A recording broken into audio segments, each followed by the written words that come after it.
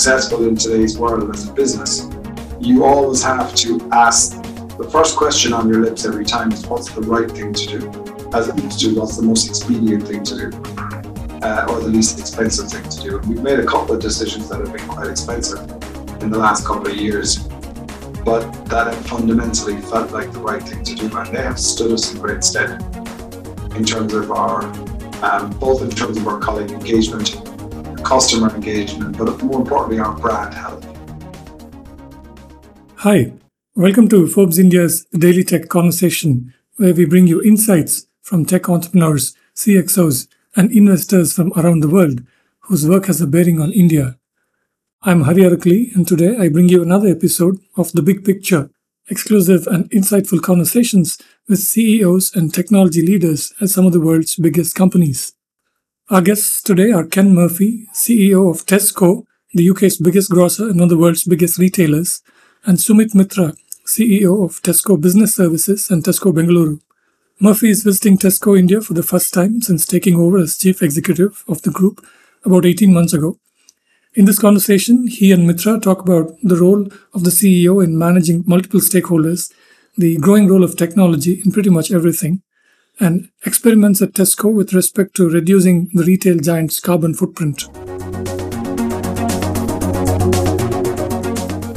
Ken, welcome to India and Bangalore, and welcome to this conversation with Forbes India.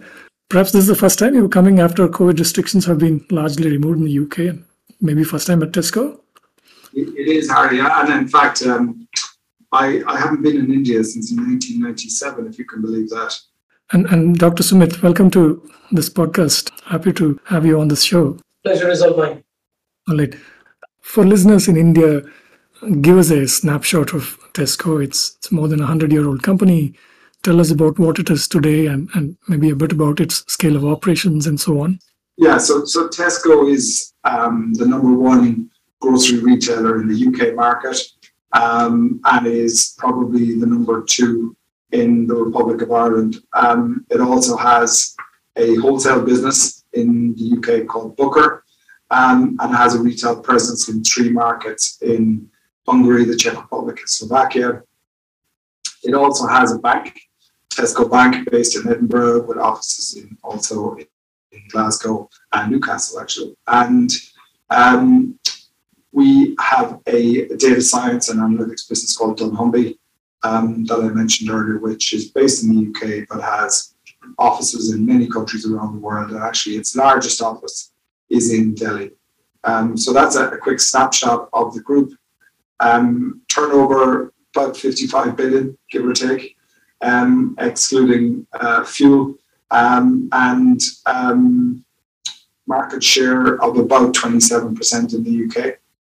And is a business that is leading in many respects in the grocery world, both in terms of its approach to e-commerce, quick commerce, and a lot of other aspects of grocery retail. From your vantage point, tell us a little bit about what you see as some of the biggest changes in your industry. Well, clearly the pandemic has initially created quite a swing towards e-commerce. The brilliant thing about the Tesco business model is it's truly multi-channel. So we were actually able to respond really quickly to those changes. And in fact, we were able to add 1.5 million, or build our slots from 600,000 slots a week to 1.5 million slots a week literally in 6 weeks. And that just shows the incredible agility of the business. So there's no doubt that since restrictions ended, we've seen that e-commerce spike settle down a little bit, but it's definitely settling down at a materially higher level than it was pre-pandemic. I think the second thing we've seen is the emergence of quick commerce, and a huge amount of money being pumped into quick commerce startups. How many of them will still be here in 3 years is a question in my mind. But again, we responded very quickly and we launched and established our own quick commerce proposition in a matter of months, and that's fully integrated into our platform. So we've seen a number of changes, but at each juncture, Tesco has been incredibly responsive and has reacted really, really well to those changes. And I have to say that our team here in Bengaluru, both in terms of the TBS team and also the technology team, have been an integral part of us being able to respond to these changes because of the skills and capabilities that they bring to the party. Tell us a bit more about what you mean when you say quick commerce at Tesco, and also maybe you can delve into what are some of the factors that are really driving these big changes that you spoke about. Well, I think probably the biggest thing has been the fact that people couldn't go outside their homes for, big part of the last 2 years. And that's kind of meant that some changes are taking hold permanently. I think the second thing is that, through a combination of advances in technology, people are being offered very rapid delivery for some small baskets, and they found it appealing because, again, in a lockdown period where you're not going out much and you're spending a lot of time at home, and it's just a very convenient proposition. In terms of what that really means, by way of promise, a lot of the rapid startups would say it's you got to be 10 minutes or less. We don't believe that. We think that probably a half an hour is probably good enough for most customer trips. But it's something that we're still in the early stages of. We're still trying to understand it properly, and we've got a lot of work to do to refine. So over the last 18 odd months, since when you took over as CEO at Tesco, tell us a little bit about some of the biggest changes that you've implemented at the company. Also, of course, it's coincided with the pandemic as well. So talk us through some of the big changes that you've implemented, and maybe they're ongoing as well. Yeah, I think the first thing to say is I inherited the business in great shape from the previous leadership. So, I felt very privileged, and in fact inherited a great team as well. And that has meant that some of the big changes, either organizationally or from a strategy perspective, I didn't have to make.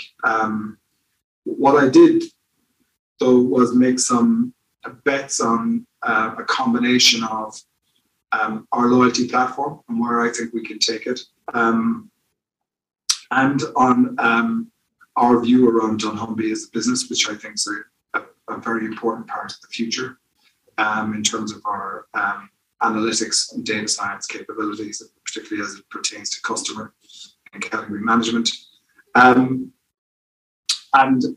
Really taking a much more inclusive approach to building strategy and business plans. And I've been blessed with the fact that the top 50 leaders in this business are exceptionally talented and very energized. And so when we brought them into the strategy building process, and Summit was part of that team, they were a huge driving force in the strategy that we built.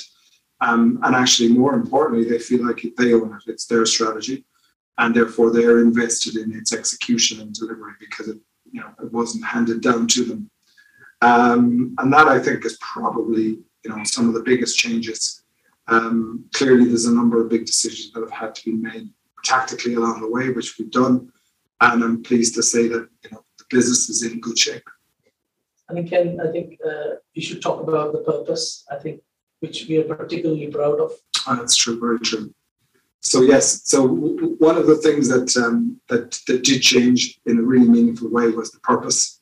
The old Tesco purpose was serving shoppers a little bit better every day. For a number of reasons, we thought even though that was a wonderful purpose, it wasn't quite doing the trick for us.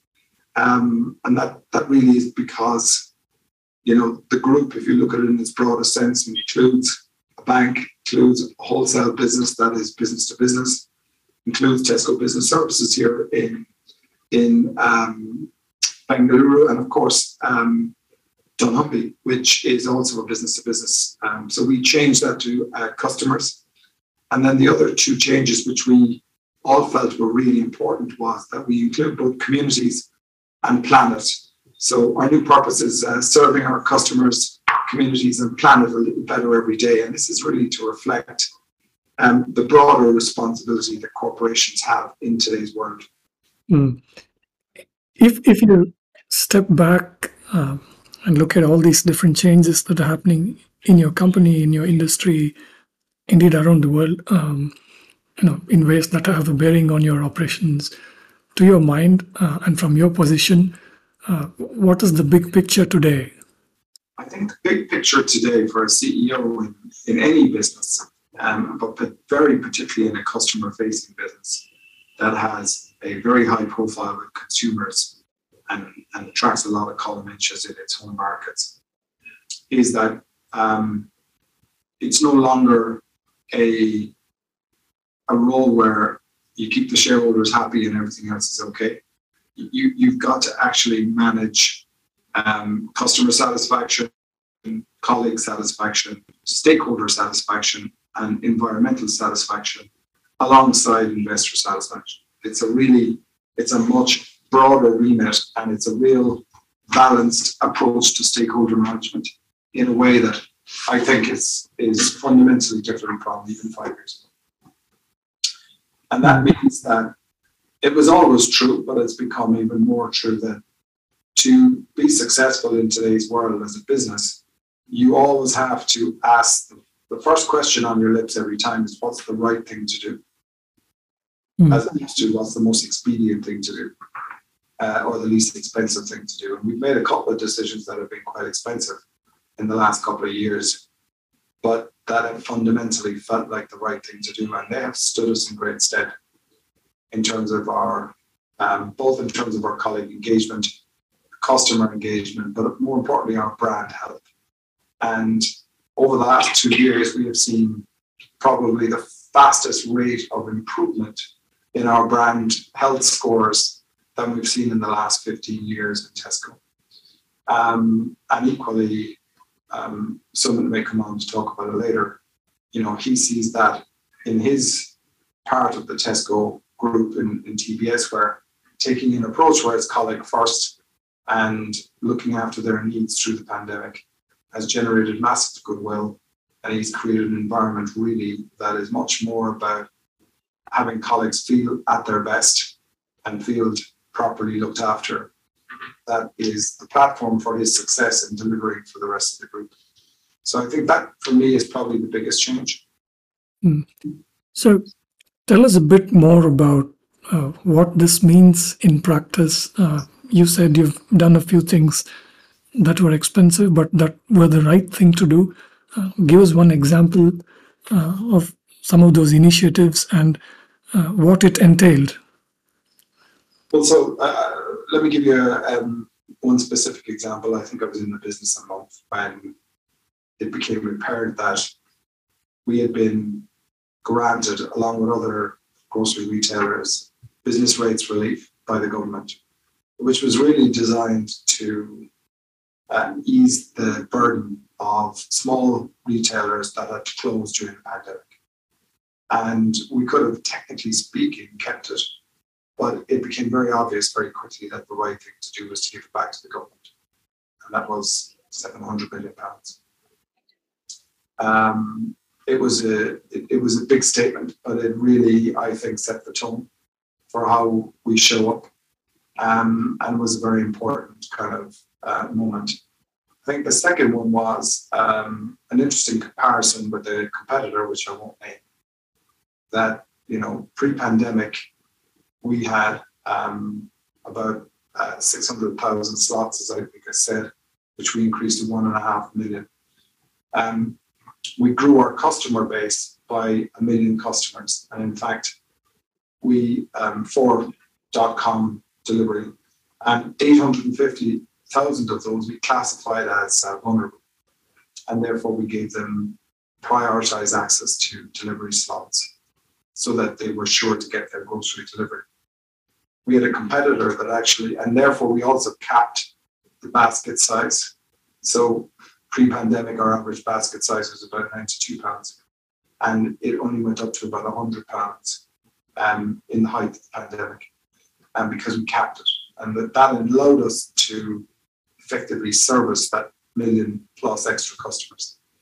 And that was probably not the most profitable way to think about it, because the most profitable way is to get the biggest basket size as possible with the fewest customers. A competitor did the opposite. They actually shrank their customer base by 100,000, and they allowed their slot size to go up, or their average basket size go from about £95 to 155. The difference being, therefore, we grew by 80% and they grew by 40%. And the residual goodwill that we retained when the pandemic started to ease was exceptional. Earlier, you mentioned your loyalty business, the increased focus on that. So maybe you could give us the example of your club card experience so far. And I was reading that many more people now use it via Tesco's mobile app.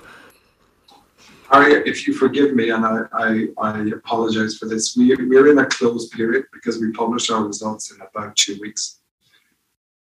My CFO would kill me if I gave you that kind of data, because it will form part of our annual results presentation in a couple of weeks. So if you don't mind, I won't go into too many details about that, other than to say that it's very exciting what's happening. And I think if you don't know if you had the opportunity to look at our previous results presentations, but they will describe the journey we're on in terms of the basket penetration of Clubcard, of the launch of Clubcard prices in our convenience stores. You will see, because we've done it, that we've extended Clubcard prices to our meal deal, which is our highest volume transaction. And we are growing the app base continuously. So I think we announced last at the half year that we were up at about 7 million. And I can tell you that's continued to grow. Maybe you can kind of, in broad terms, talk about what is the focus of applying technology, to various aspects of, in the front end, the way you engage with your customers. So what I can tell you is that there are 4 aspects to our strategy, which again we've described in our last results, which is 2 of them I would describe as growth drivers, and 2 of them are kind of continuous improvement or getting the basics right. So one is magnetic value, which has really got 3 pillars. One is a relentless focus on providing the best value for our customers, which is something any grocery retailer has to do.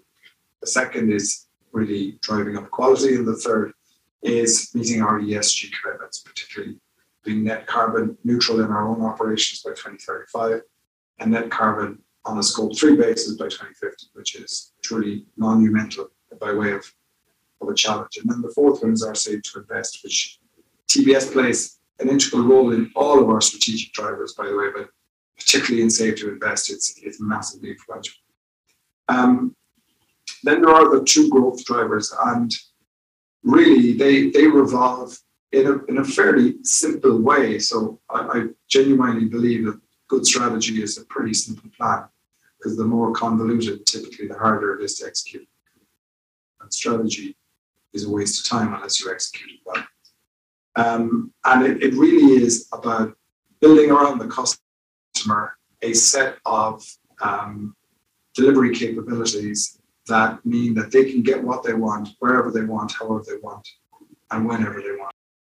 And that really is about having the most extensive store network. It's about having the best coverage from a .com delivery perspective. It's about having a really slick and efficient click and collect model. And it's about having an integrated and really easy to use quick commerce proposition. So that's really that kind of integrated, we call that easily the most convenient. So we operate on the principle that it doesn't matter who's competing with us. They won't be able to outdo us on the total convenience package. the second pillar, growth pillar, is I love my Tesco Club card. And that really is about taking that kind of convenience framework and then harnessing other aspects of our business model, like finance through Tesco Bank, phone through Tesco Mobile, fuel through our petrol stations, and of course our grocery proposition, and saying, how do we make it really sticky for customers to trade with us instead of somebody else? And that, we believe, is done through a combination of primarily in the first instance, a digital relationship with the customer, so that they have a kind of a single app for all their Tesco needs, whether that be GHS, whether it be Wush, whether it be club card points. They can do everything through a single app. Second is they have an overview of their points, and they get into a kind of a mutually reinforcing cycle where the more they trade with us, the more we reward them. And the third thing, that's where we're really trying to apply the technology, is we get increasingly better at anticipating their needs through sophisticated analytics and data science, so that we can almost intercept them before they realize they're going to need something with an offer that will meet that need. And that's, in a nutshell, what our strategy is about. And about your net zero commitments, give us a sense of the most important ways in which your operations and supply chains are changing today. What are the factors that are affecting those changes? And also, maybe after that, I'd like to get into any interesting experiments that you might be trying, in terms of your carbon neutral and sustainability goals. Sure. So I'll give an overview, then actually I'll pass to Sumit, because I think Sumit's got the greenest campus in India, certainly in Bengaluru. But let me just start with a couple. So, first of all, we are drivers of food waste reduction globally. We're really leading on that, and we have a commitment to reduce food waste in our own operations by 40% within the next, by half, sorry. And we're already kind of 25-30% of the way there. And we've done that really through a combination of working with food banks, working with app-based providers that allow us to, effectively collect food and have it distributed to charities in real time based on what their needs are. So that we use an Irish company called Food Cloud to help us distribute.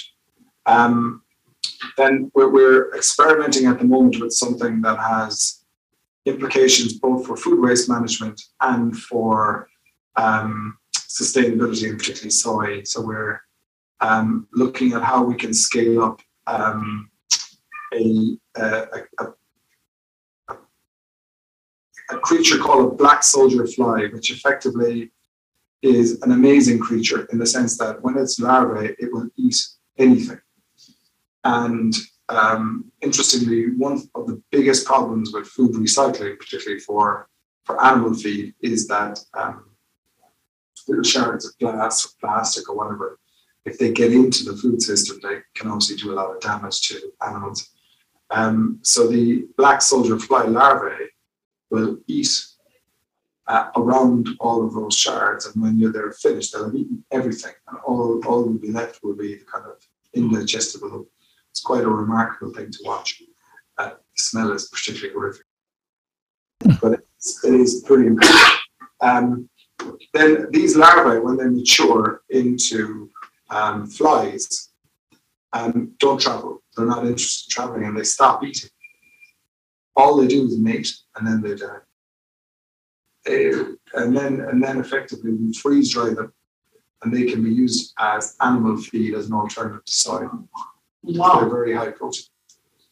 Now there are some legislative hurdles we need to jump through, but it's particularly exciting because soy is obviously a big driver of deforestation. So that's one.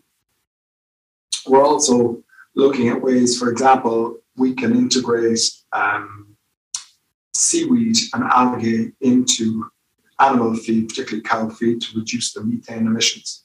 So there are some experiments that said they can reduce by 90%. Virtually all our stores now are run off renewable energy, and we have a commitment to have our entire home delivery fleet switched over to electric vehicles by 2028, and we've got the first 40 vehicles that just arrived actually. But why don't you tell Harry about some of the things you're doing here? So here in Bangalore, we have a 15.5-acre campus, which has been kind of awarded as kind of the greenest campus in Karnataka. So I'll give you some of the kind of the key points. Number one, 80% of all our electricity is solar based. It comes from solar plant. Zero food waste. So we produce, as you can imagine, hundreds of tons of food waste every year. So what we do within our campus, we convert the food waste into biogas, and we send it off. The third thing we do is 100% of all our water is recycled. We have our own recycling water treatment plant here in our campus, and we treat the water and then use it to make our campus green. And then we also have a very zero plastic policy within our campus, and everything is done through recycle. And the important thing is connect our colleagues to the purpose of the organization. So yeah, we're doing a number of things within our campus, as I said, to kind of make sure we're well connected to the purpose. I do want to ask a couple of more questions on Tesco India in the center in Bangalore. But one question to both of you, do take it in whichever order you like. What is your view on automation, whether in your stores or automating e-commerce operations or in your supply chain? I mean, these days so many things are possible. So I mean, and there is of course a degree of tension in terms of people viewing automation as something that will take away jobs. So on the whole, what is your approach to automation? Yeah, Harry, you're absolutely right. There is always that tension. The reality is always proven to be different, which is that, I can't remember a time when we had too many people. We're always scrambling for talent. And actually, in stores and distribution this year, there was always a battle for talent. So my view is that a lot of that tension is dissipated. And really now people are, from a job satisfaction perspective, constantly looking for automation to take away the mundane tasks, improve the efficiency and the accuracy to increase their job satisfaction and increase the efficiency of the business. Most importantly, increase the customer experience. So we view automation as a good thing. We don't think of it as a panacea, so we don't think it's applicable to everything. But in a very measured way, we like to innovate around automation where it makes sense. And so an example of that is, again, contrary to some of our competitors, when it comes to e-commerce, we think that what made sense to us was picking and fulfilling these e-commerce needs much closer to the customer through our stores rather than building these big automated central fulfillment warehouses. The truth is, in many of these stores now, we're out of capacity. And so the only way to solve that has been through the building of urban fulfillment centres or micro fulfillment centres, whatever you want to call them, alongside the store that complements our store pick model. And that's a great example where automation is really helping the business, helping the colleagues, and actually, isn't impacting really from an employment perspective. And then if I can talk a little bit about from a business services process perspective, as Ken said earlier on, there's two streams. I call it two tracks of a bullet train. If technology is a bullet train, there is two tracks that is required for the bullet train to run. And track number one is the culture of the organization. do we have the right culture in terms of adopting and adapting the right change? And the second piece is, do you have the right process? Because any technology that is dumped on a bad process doesn't work. So we have been working over the last 3-4 years in terms of building the right culture within the organization. And we've number of accolades we've won over the last 3-4 years in terms of how we built our culture. The second piece is around process. We have a very clear process map in terms of, we call it the service model, in terms of how each of our processes work and where the handoffs are, and we've standardized those processes. And now what we're doing is going all guns in terms of digitalizing our processes. And the good thing is, if you pick up any journal these days, they talk about so many million jobs going to go in India as we automate. But I kind of look at it slightly differently. We actually train our colleagues to be more commercially aware, to make sure that they are digitally aware, and they look for opportunities within their own processes to make themselves redundant. And it's a good thing. So as they make themselves redundant, we can then reskill them to take on more value-added activity within our business to create more value for the organization. I'm sure you'll agree that our colleagues didn't go to university to work on spreadsheets. So how do we remove anything that is task-based, anything that is rule-based, anything that is process-driven, and replace them with robotics capability, artificial intelligence, machine learning, to ensure that our colleagues move up the value chain. And that's been our focus. So it's not about headcount anymore, it's about skill count, and how do we create different skills of the future that we can build in our organization that adds value for our customers, for our suppliers, for our colleagues within our business. Tell us a bit more about what the Tesco Center in Bangalore is doing today and what it is about today. I mean, maybe you can briefly tell us what the intent was when you started the center, I think back in 2003, 2004. And today I understand you have upwards of 4,000 engineers and others.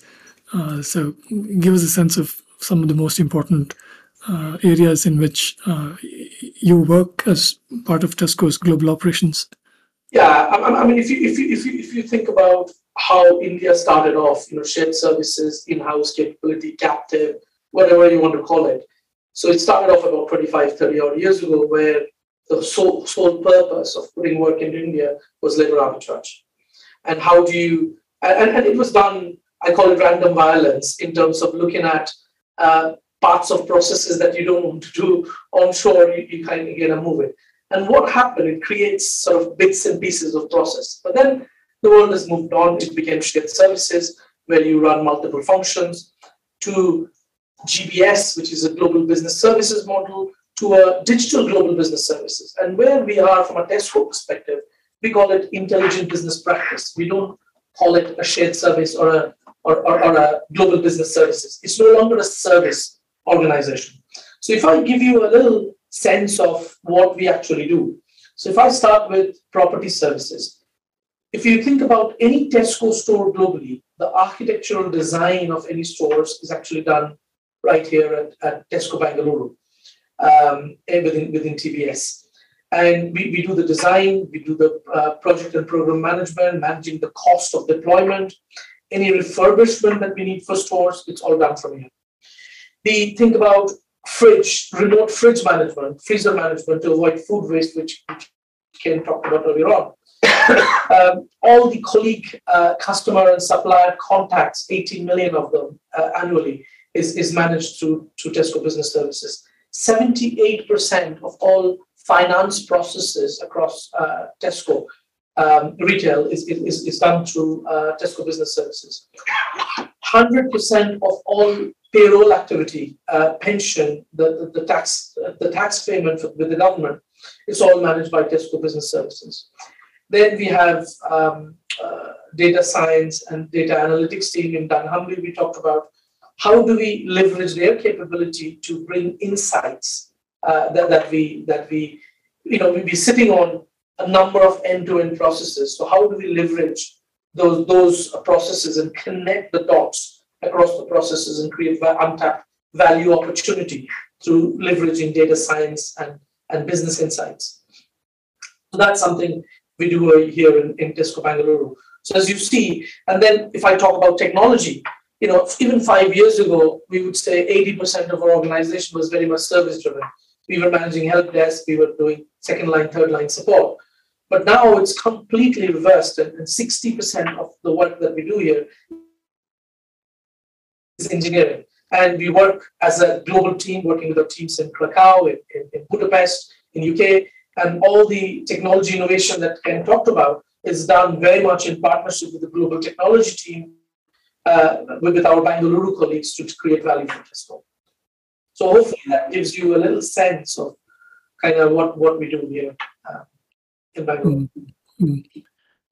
As you know, in India today, there is a lot of interest in entrepreneurship, in startups, and so on, because there is a growing startup ecosystem here, and I'm sure, Dr. Sumit, you probably engage with a lot of these startups. I'm just wondering if if there are any interesting experiments, partnerships that you're exploring with startups, either here or anywhere in the world. And give us a couple of examples of kind of things that you're doing. Sure. Look, so the way we look at it is we have our core team. Anything that is IP driven, and we want to keep that in house. But we also are cognizant of the fact that there is a bigger market out there, and how do we leverage our ecosystem around us to create capability within Tesco, and we absolutely do that. We work with a number of startups. We have a number of hackathons every year. Even if there is 2 or 3 ideas that come out of the hackathon, is absolutely brilliant. We from a Tesco Business Services perspective, we've been working with a small startup. I'll keep it nameless, where we're looking at digital bots to help us to translate our data. It's almost like it sits on top of our database and answers a lot of queries, which would require a lot of email and reports. It's really worked for us, and it helps us to streamline a lot of the queries that may come from different parts of the business. So that's kind of one of the examples. We also work with a number of other startups to help us deploy intelligent workflow systems, which we deploy end-to-end. Because if you think about the type of work that we do, it's different, because finance is completely different to a payroll system, or a payroll system is completely different to the product and commercial work that we do. So each requires slightly different, more bespoke type of intelligent workflow tool that we use. So we work with specific startups and suppliers to help deploy those within our business. All right. Ken, I want to switch gears a little bit and tell us a bit about how you were offered the Tesco CEO's job. I mean, if there's a story there, even better. In fact, I was, by way of doing some homework, I was reading some of the articles from the UK papers, and one piece in the Guardian newspaper described you as a Boots lifer. What decided you on taking the Tesco role? To be fair, Harry, this article shouldn't be about me. It should be about the business. But very briefly, I think it was one of those things where the CEO of Tesco at the time decided he was thinking about stepping down. And my name was included in the process with a number of others, and they offered me the role in the end. There's nothing more exciting than that by way of story. I can't really kind of embellish it too much. I think that from a Walgreens Boots Alliance point of view, I was very fond of Boots as a business, but to kind of the latter part of my career was really focused in the US with Walgreens, and more globally with our brands. And I felt that as Walgreens Boots Alliance became ever more US centric, and that to kind of progress further in your career with them, you would have to be committing to live full time in the US. I made a family decision that said I prefer to be living in Europe, and so I moved my family back, to Ireland. And I'm really pleased I did, because I think Tesco is a wonderful business. I've always felt that if I worked for another corporation, it would be in a corporation I could make a difference in. And Tesco gives you the scale to make a really meaningful difference. It's also had to be a business that had the right culture. And Tesco has a wonderful culture. It really does. It's a very warm culture, very inclusive culture, cares a lot about its customers and about its people. And that for me was really, really resonated from a personal values perspective. So I've never looked back. I love every minute of it. Mm. And earlier on, when we started this conversation, you talked about so many different stakeholders and other parties that now a global CEO needs to always be aware of, to keep in mind. I would imagine it's vital for your job to cut through all the noise and figure out what's really important. And what's your way of doing that? So one of the behaviors that we happened upon when we were formulating the strategy was called Live 2080, and what that means is really focus on delivering 80% of the benefit for 20% of the effort. And so we're really trying to be very focused about what's going to make the most meaningful difference to us from a customer perspective, from a colleague perspective, and is going to drive our business model. And I take a very collegiate approach to that. I believe that, and I'll borrow the phrase of Sam Walton, which is none of us is smarter than all of us.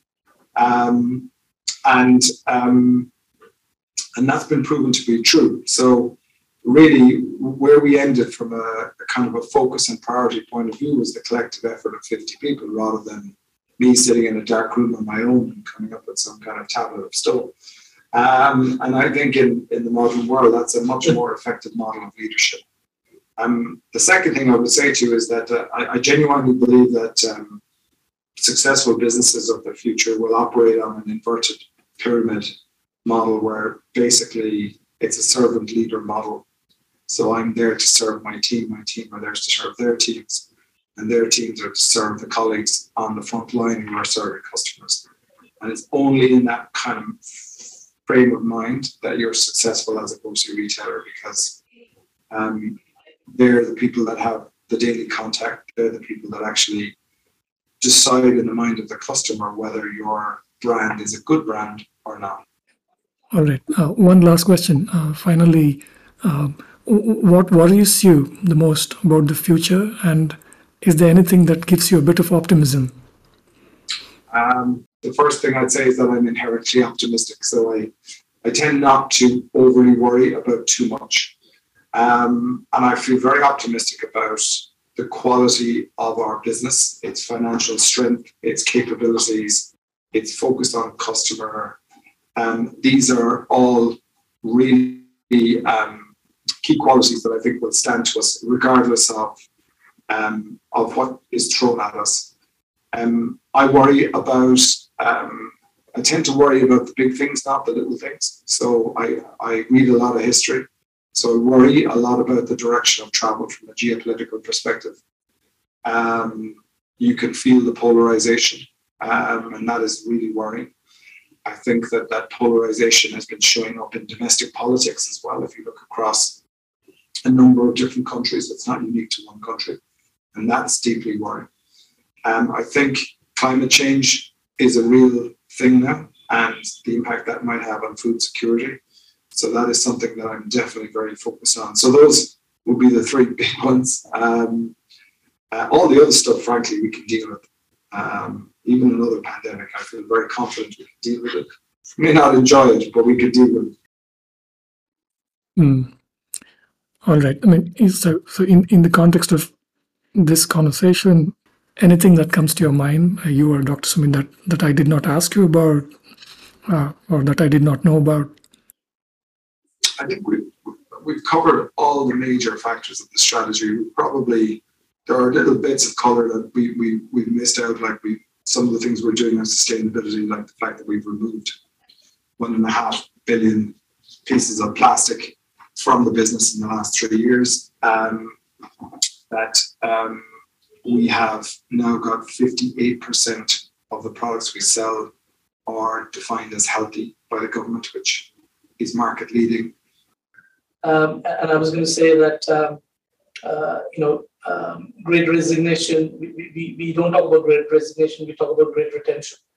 And what pandemic has really helped us in terms of retaining our colleagues. I mean, last year we had single-digit attrition. This year it's very, very low. And the reason for that is threefold. One, our colleagues are very grateful in terms of, and they look back on how the organization stood behind them, whether it's through vaccination drive, whether it's through helping them cooking meals in our campus and supporting our COVID victims, whether it's increasing insurance cover, not only just for them, their family, but also their parents.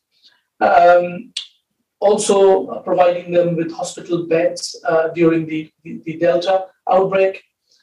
And then the environment of success that we've created for our colleagues around the business. I mean, Tesco as a culture is incredible, which Ken talked about earlier. I've never been in a business which is so purpose and values driven. And I think that runs in our DNA. And I'm a great believer that we should never manage through performance. We should manage, if we take care of our people and create an environment of success for our people, the rest automatically take care of itself. So I think through that philosophy and having and creating a career path and for our colleagues and creating the next generation skills for our colleagues, we're able to really retain our colleagues within our business. The partnership with Tata, I know you have 60 odd stores through that partnership. Would you like to say anything about that and plans ahead and so on? Well, look, just to say that I'm actually, part of the reason I'm in India is to go and visit the stores and to visit the Tata Trend business in Mumbai. So probably a little early for me to give you any reflections on it until I've seen the businesses. Clearly, I've met Noel a number of times and we've had conversations. We're performing a number of different format trials and we are making progress. But that's probably as much as I would say at this stage. All right, excellent. Yeah, Ken Sumit, thank you so much again for your time. Insightful conversation. Definitely hope to keep the conversation going. Thank you very much for your time and we really appreciate this. Thank you. Thank you. That's it for this conversation. You can find all our podcasts at ForbesIndia.com and on your favorite podcast apps. I'm Hari Arakali. Thank you for listening.